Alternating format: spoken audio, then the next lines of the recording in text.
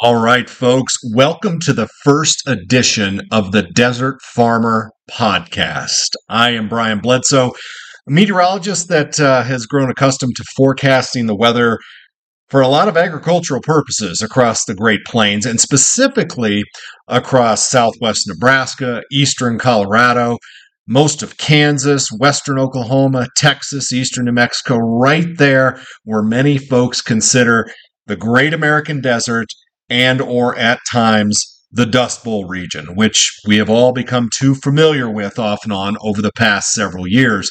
And the good thing about this part of the country is how resilient it is, the quality of the people that exist in this area, and it's in a region of the country that's very near and dear to my heart because I grew up in a farming and ranching family in eastern Colorado. For those of you that didn't know that, right out in the middle of nowhere. That's where I grew up, and that's why I have such an affection for the folks that live in this country, because it's a hard country. You need every advantage you can get, especially when you're doing agriculture, and that's kind of where I've come in my background, and helping folks put weather in their risk management toolbox, not as a thing that is just on a whim and it may play out or it may not play out or it's just by chance, but to really help them dial in short and long range weather forecasting to help better their business. So that's kind of what I'm all about. But this Desert Farmer podcast that I've been wanting to do for a while now is going to involve a lot of elements, really. It's going to involve some weather, which I will obviously talk about. I may have some guests on this podcast that also talk about weather. We're going to talk a lot about agriculture. We're going to talk about a lot of the advantages that we have in this part of the country when it does come to agriculture. And I know that sounds crazy, but there are some advantages. And a big advantage that I have is that I have access to a lot of folks that live in this part of the country that have such a wealth of knowledge. And I think sharing those types of ideas is a really good thing to have on this podcast. And I know some great minds, farming and ranching alike, that I would want to have on this podcast and be able to share information with you, whether that comes into what type of seed you're using, what type of equipment you're using, what type of spray or chemicals or applications you're using, what you're doing with your cow herd. Are you in yearlings? Are you doing cow-calf operations? All different kinds of things that I think a lot of us talk about on Twitter, where the Desert Farmers kind of got this started, but where we can kind of compartmentalize some of that stuff right here on this podcast. And again, I'm really excited to be able to tap into that wealth of knowledge that is so prevalent with a lot of the folks that reside in this part of the country. So wanting to give back to you is kind of the message here with this particular forecast and this podcast and whatever we want to call it. But again, totally catering toward desert farmers and the desert farmer way of life in the Great American Desert. While I'm kind of going on about what this is inevitably going to be, I also want to share some weather information because I got to tell you guys, this is something that I've been really excited about for about the past week or so, and that's a pattern change. We have been dealing with serious heat. We've been dealing with serious dryness that came on the heels of a spring that was so wet and so cool. There were a lot of folks wondering if they were going to get enough heating degree days in to finish the crop. Not necessarily so much heat that it eliminated the crop or greatly hindered the crop production. So we've really gone from one extreme to another just in a short period of time, where we dealt with so much drought before April, and then by late April, and especially when we went into May and June, we turned that completely around, especially from eastern Colorado, western Kansas, right down through the panhandles and even eastern New Mexico. But as we really pushed our way into the month of July, we turned that pattern on a dime back to kind of what it was, with not only the dryness, but also quite a bit in the way of heat. The other thing that we had to deal with so much of this year is the hail and the severe weather. We had a lot of tornadic activity in eastern Colorado. We had a lot of hail in eastern Colorado, western Kansas, southwest Nebraska, all the way southward into the Panhandle region to go along with all that flooding. So we know that this part of the country is very extreme in nature. Okay, that just goes without saying. But it's really seems to have capitalized on that this year. by what we've seen as far as the weather is concerned. So to kind of draw this back into what I want to speak about in the short term, we have that pattern change taking place. And I'm recording this here on September 9th. It's a Saturday. And it's warm, it's dry out there, but I'm looking at the forecast and have been looking at the forecast now for a while, putting a lot of hopes on the second half of September being quite a bit different than what the first half was. So this pattern change has actually come a little bit sooner than what I was thinking, but we're not only going to see much cooler temperatures take hold, and I'm not just talking about across Colorado or Nebraska or Kansas, but I'm talking about a substantial cool down farther south where they have just been broiling in eastern New Mexico, parts of Oklahoma, and across the great state of Texas. So that cool down in itself is going to be a significant help. And it's going to be an extended one. It's just not going to be a couple of days. It's going to be an extended cool down. The other thing that you always try to hope for when you see a cool down like this are some significant rain chances. And I am happy to say we definitely have that coming our way.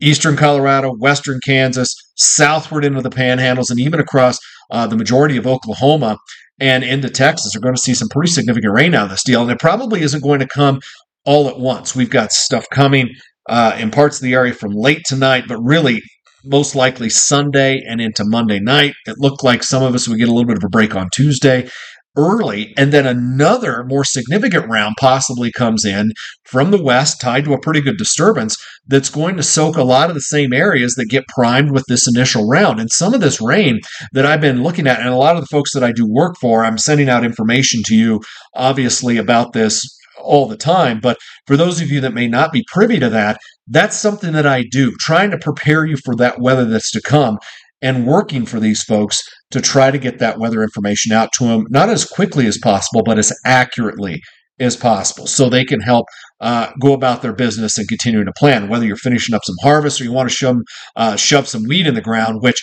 again, is a big deal this time of year. You got to put that hard red winter wheat in the ground here pretty soon, but you got to have some moisture to do it, and we really haven't had that for the past few falls. We've had to dust that stuff in. A lot of it had to be abandoned, especially this past late winter and spring.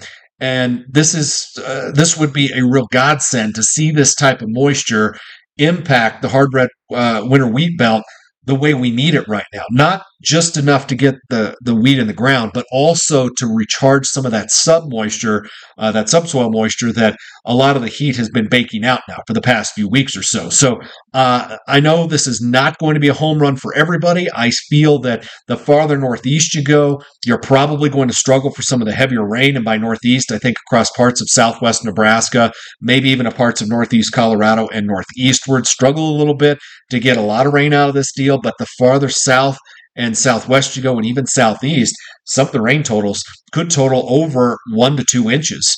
And I've seen some computer models over the next 7 days putting down in the neighborhood of 2 to 4 inches across parts of the panhandles, south central Kansas, and into much of Oklahoma and North Texas. So that's the area that really needs that moisture to get things going as far as the wheat is concerned. So I'm very hopeful about that and what lies ahead for this upcoming week. But even beyond that, I'm still hopeful that the pattern change will have put an end to the extreme heat that we've been dealing with. And also, if nothing else, just give us more regular moisture chances to go along with that. Some folks that did have moisture in the ground a while back, we're looking at putting wheat in the ground back in August. And I'm like, look, we got to pump the brakes on that. I know you're not used to having moisture around to be able to put the wheat in the ground, but if you do that and you still have all that heat, you're going to grow, and say you get a little bit of moisture out of it, you're going to grow up that wheat tall enough to where you're going to have a big old cold front come down in the fall, and you may go from, say, 85 or 90 one day to basically 20 the next. Specifically, that happens in southwest Nebraska, eastern Colorado, western Kansas. And then you had this nice, pretty wheat crop that had all this promise get clipped by a hard freeze or the stress and whatnot. And I know that that doesn't happen all the time, but it was definitely a concern that I would have, because I think going forward, not only do we have the better prospects of seeing better moisture, But in the longer term, the overall temperature forecast probably stays a little warmer than average going forward. So we have to kind of balance that a little bit here. So being able to delay that the way we have for at least a few weeks, I think buys us a little extra time. Hopefully can keep that wheat short enough when it does come up that it doesn't get just completely annihilated by a big Arctic front that changes things on the order of about 65 to 70 degrees in about a 12-hour time frame, because we have definitely seen stuff like that. So that's the thing that I'm most excited about coming up for this week. And again, if you want me to dial things in for you anytime to be a little bit more specific than what I'm talking about now with this forecast information, kick me an email. I'm not that hard to find. Brian Bledsoe, WX@gmail.com. You also find me on Twitter, just at Brian Bledsoe. If you're interested in stuff like that, I can help you with that. And if weather is your thing, and I know obviously here in the Western High Plains, weather is a huge deal. In any type of agriculture, weather is a huge deal.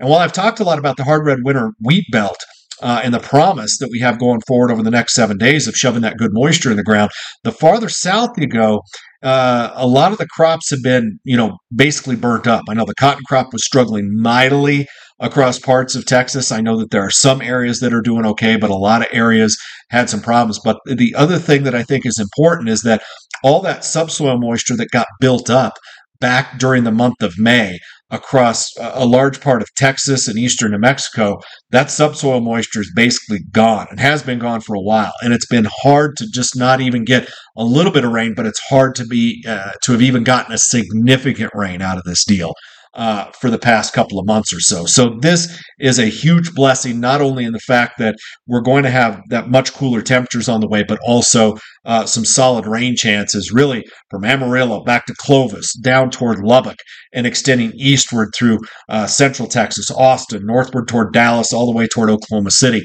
This pattern change looks like it's going to clip a pretty significant area, if nothing else. But enough in terms of the shorter range weather. I know a lot of you are interested in what happens for the long range, so a little bit of a snippet about that. The El Nino is still present. It is likely going to get stronger before it weakens, especially as we go into November, December, and January. But it gets questions from folks saying, hey, El Nino hasn't shown up yet. What's the problem? And I think that is a real problem with how El Nino is framed. From a forecast standpoint, it is not a cure-all for everybody. In some cases, when you go in from a strong La Nina to a strong El Nino, you can still set up similar weather regimes that have an incredibly hard time breaking down. And I think that that's something that has been terrible with the messaging of what El Nino means. Can El Nino help the southern tier of the United States? Absolutely. Can it not? Absolutely. But right now, my focus is on a couple of things. What type of El Nino is this going to be? Is this going to be an El Nino where the warmest water stays in the east central Pacific Ocean, right there off the west coast of South America? Or is that warm water going to migrate westward a little bit? Or is that warm water going to migrate even farther to the west? All right. 3 different setups right there with usually 3 different potential outcomes. Now, if we set up with a traditional or east-based El Nino right there off the west coast of South America, like what we have right now, the southern tier of the United States and the storm track is invigorated, and it's usually wetter than average and cooler than average, especially once you get south of I-70. All right. So much of east and southeast Colorado, much of Kansas, down into Oklahoma, Texas, New Mexico, back to the west into Arizona, Southern California, and then the Gulf Coast region is also significantly wetter, right up into the possibly into the Mid-Atlantic states. So that southern-based storm track is a hallmark of these traditional or east-based El Nino episodes. With a Central Pacific or kind of a hybrid event, the southern tier is still fairly active, maybe not to the degree that we get in a traditional or east-based El Nino, but you're still doing okay. But if that warmer than average water shifts even farther west, okay, you get what's called a Modoki El Nino, where the southern tier of the United States isn't necessarily set up like it does with the previous 2 El Ninos. And that's concerning to me whenever that is on the table, that you say, oh, El Nino's coming, it's great. No, it depends on the type. I am hopeful that this El Nino event ends up not being quite as strong as the forecast, and it ends up being a traditional or central based event, because that is at least on the table to give significant moisture to a lot of areas that need it across the southern tier of the United States, that can hopefully eradicate some of the longstanding drought or at least deficits in subsoil moisture that have been incurred over the past couple of years or so. So, and you might ask yourself, well, Brian, why don't you want a real strong El Nino? Because when you get a real strong El Nino or a real strong La Nina, it locks the weather pattern into those specific regimes, to where those regimes perpetuate themselves and they become increasingly hard to break down. Bottom line, it reduces your weather pattern variability to a great extent. So while a moderate event as far as an El Nino goes, I would really like to see that. I think we're probably going to be a little bit stronger than that, simply because of the way the computer model forecasts are going and the way the oceans look. I'm not saying that's a bad thing. I'm just simply saying, don't be surprised if you get really, really wet areas with this El Nino and still really, really dry areas with this, that the weather pattern variability will be hindered in that particular way. But if nothing else, we don't have La Nina to talk about, and that is good news. So that's on the table.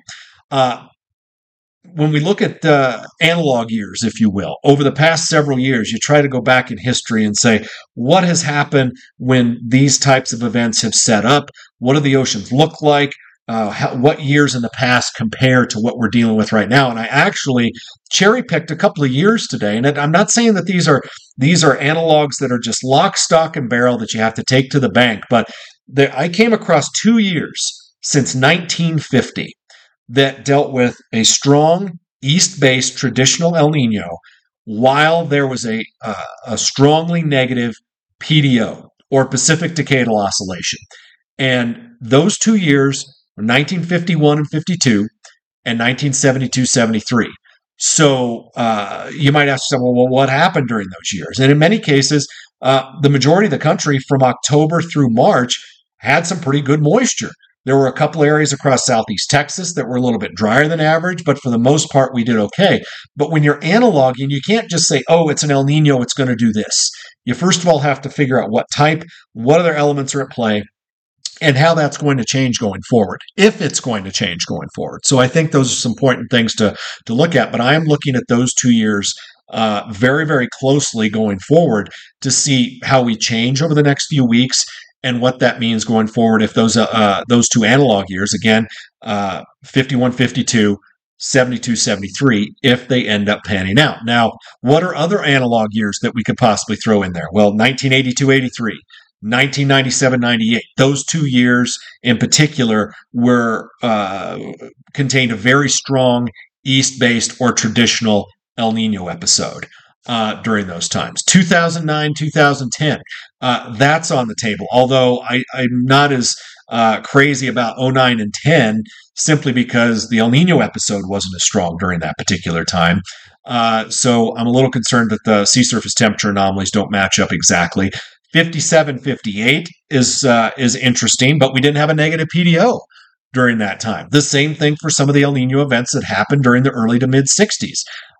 So you can see that the challenges that you have to undergo when you're talking about specific analog years, because rarely does everything match up correctly. And when you're talking about an El Nino or a La Nina event, usually there's rarely two events that match up identically. You always have these unexpected outcomes. Case in point, what happened in California last winter when we had the La Nina going on, when they had crazy amounts of snow, all-time record amounts of snow, when historically speaking, when you have a La Nina event and you're in California, 8 out of the 10 years are usually drier than average. So you always have these little things that buck the trend that you at least have to pay attention to. Bottom line, to kind of sum that up, I'm excited about what's on the table from a weather standpoint. And by excited, I mean I'm hopeful that we don't have to worry about moisture for the next several months here in the Western High Plains and in the Great American Desert, like what we've had to deal with for the past 3 years. I think that would help a lot of folks out in the mental health department, and not just simply with crop production and being able to get things planted and actually be able to shove it in the ground and have hope. and solid hope that it's going to be able to make a crop the following year. So I didn't want to talk a whole lot about weather this time, but I couldn't let that go because, as I said, this upcoming week is so important for the Great American Desert and going forward with with putting wheat in the ground. To kind of tidy this episode up, I only want to keep this to about 20 minutes, especially when I'm solo, because I don't want you to hear me just drone on and on over this. But kind of some of the things that I have looking forward to for our next episodes, bringing guests on here, talking about what's going forward with the long range forecast in El Nino and how important is that. Are you signed up for PRF, Pasture Rangeland and Forage? You know that deadline mid-November. So I do a lot of work with folks with that. And we'll be talking a lot about that going forward. And basically, I'm interested in what you think of this. Is this a good idea? Do you want to sponsor this? Do you have anything say, Brian, we want to talk more about this, or we don't want to talk much about that? And also, I want to keep things tied to the overall mission of this podcast, which is to just give as much information as possible that is not only timely, but valuable to folks that need it. Whether that may be legal advice on your property when it comes to agriculture, or just simply, hey, when is a good time to get my crops in the ground? And are we going to have hope going forward? So I hope you enjoy this first episode. Again, not as dynamic as if we have specific guests on, and some of the folks I'm going to have on this podcast are turned up. So I know you're going to enjoy that going forward. But please give some feedback. Really enjoyed talking with you today, and we're going to make this a little bit of a regular thing going forward. I'm super excited about it. It's something that I've wanted to do for a long time. I appreciate your listenership, and as I said, drop me a line if you have some feedback. Otherwise, I will be talking to you shortly. Desert farmers, be well, and we'll be chatting with you soon.